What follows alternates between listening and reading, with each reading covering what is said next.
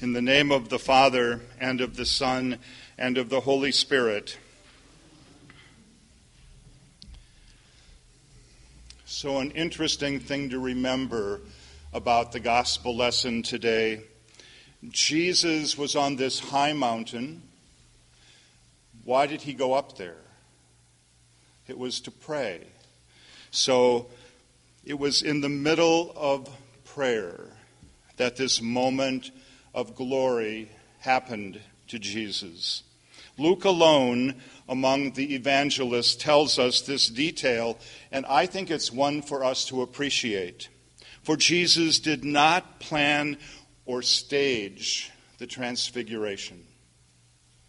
It was not as though he invited Peter and James and John to go up the mountain so that they could see the show that he put on, so they could go down and make all the other disciples envious that they weren't there. It wasn't this liturgical or religious spectacle that he staged. Rather, the transfiguration of Jesus happened as a result of prayer. The consequences of deep devotion to God. It was an epiphany that was of God's choosing, and the gift that affirmed Jesus as the Messiah, the chosen one, which was to prepare him then for many things to come, including this long road to the cross, to the grave, and to his rising again. Now, I'm guessing that glory is something that some of us might have a little trouble with. We'd rather identify with the human side of Jesus because we like to see him being compassionate and being with the crowds and the healing and the preaching and the care that he showed, because sometimes we feel like we need that compassion and preaching and care. We identify with the crowds, or we identify with that kind of Jesus. Sometimes we appreciate that he was tempted in the wilderness because we've all been tempted too. And sometimes I think we might appreciate his willingness to suffer the way he did for us because, well, we suffer too. But glory, especially the kind of glory that was described in today's gospel reading from St. Luke, seems to set him apart from us in some way. And then it may make us wonder, how can we enter into that moment that was so wonderful and mysterious and bright and affirming? Well, the reality is the transformation does set him apart from us today. Every truth of Jesus' ministry is not verified because we experience what he experienced. The visitation of glory came to him only. Moses and Elijah joining him for that reason, as reported by St. Luke. And this was the primary reason. They spoke of his exodus, his departure, for which he was to accomplish everything then in Jerusalem. That reference likens us to the main things of Jesus' mission, and it tells us then that his transformation prepared him, namely for all the events that would happen on another mountain, on Calvary. There his face was not radiant with brightness, but covered in the agony of wearing a crown of thorns. There the same voice of affirmation that was heard on this mountain was not heard. There all was silent as Jesus cried out from the cross and felt abandonment. No holy crowd, no holy cloud surrounded him on that day, only thick darkness.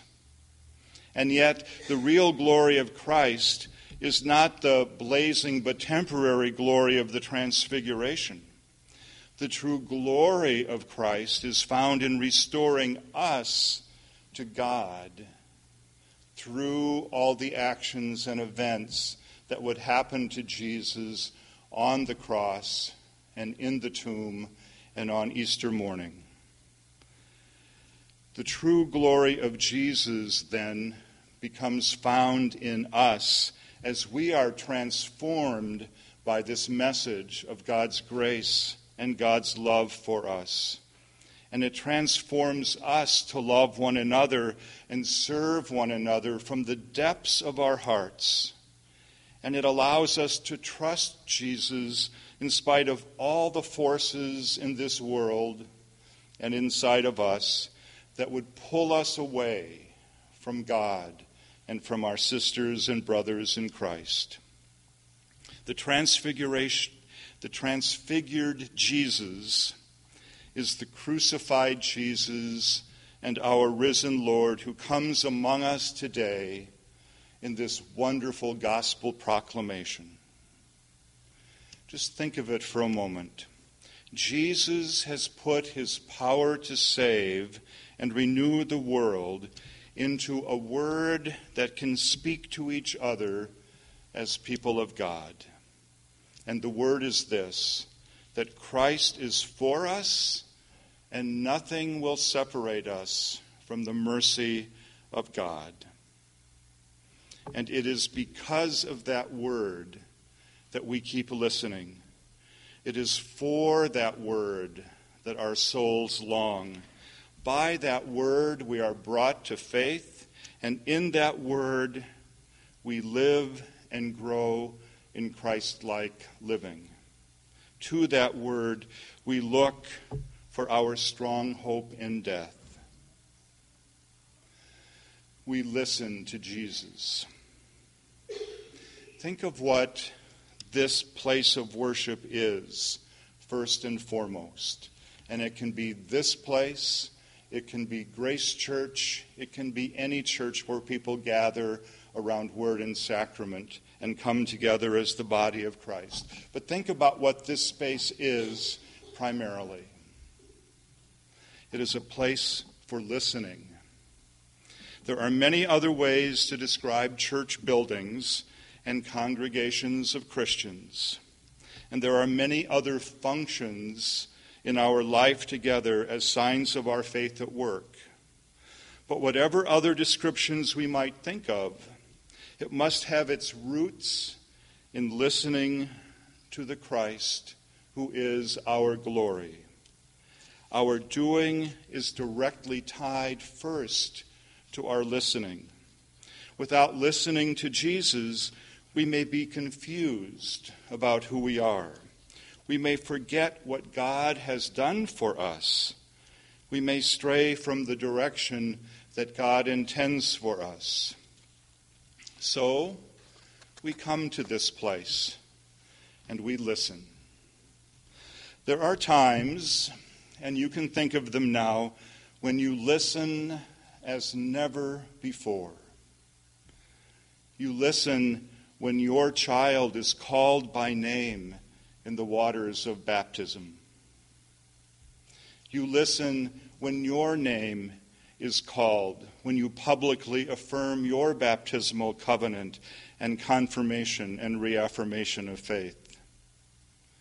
You listen when you stand before this altar to share marriage vows with the one you love. You listen when you've been hurt by someone and you need a word of healing or a word of absolution. You listen as you bring your grief to this place for funerals and memorial services. You listen when you come into this place, your heart brimming with joy and thanksgiving for prayers answered, for hopes realized, for recovery complete, for prosperity found. And you listen even when you come into this place in doubt or shame, when in discernment, and while in despair. Those are the times we really listen to what Jesus has to offer us. And such listening in this place prepares us to move forward into our own future in confidence and in hope. Just as Jesus was transfigured on the mountaintop, so did the disciples find affirmation and encouragement when they saw him. And they will need such a sign, a glimpse of glory, to steady them too as they move into their own future. And so it is with us. Wherever you are on your journey of faith, remember the story of the transfiguration of Jesus. Remember when God said, "You are my beloved." It is one more sign that in Christ, crucified and raised to life, God is at work, bringing light and hope to the world that God loves. Like the disciples, we can see it too, and we can bear that light. It is a long and winding journey, I imagine for most of us, our journey in faith, but with a promised and glorious ending. And so today, these are my words for you. Continue on your journey with God today. May God walk with you where you walk. May God guide you when you must make choices. May God comfort you in the places where you hurt. May God surprise you in the amount of love that God has for you. May God restore you to who you are and who God intends you to be. And may God be known in all that you do and say, in Jesus' name. Amen.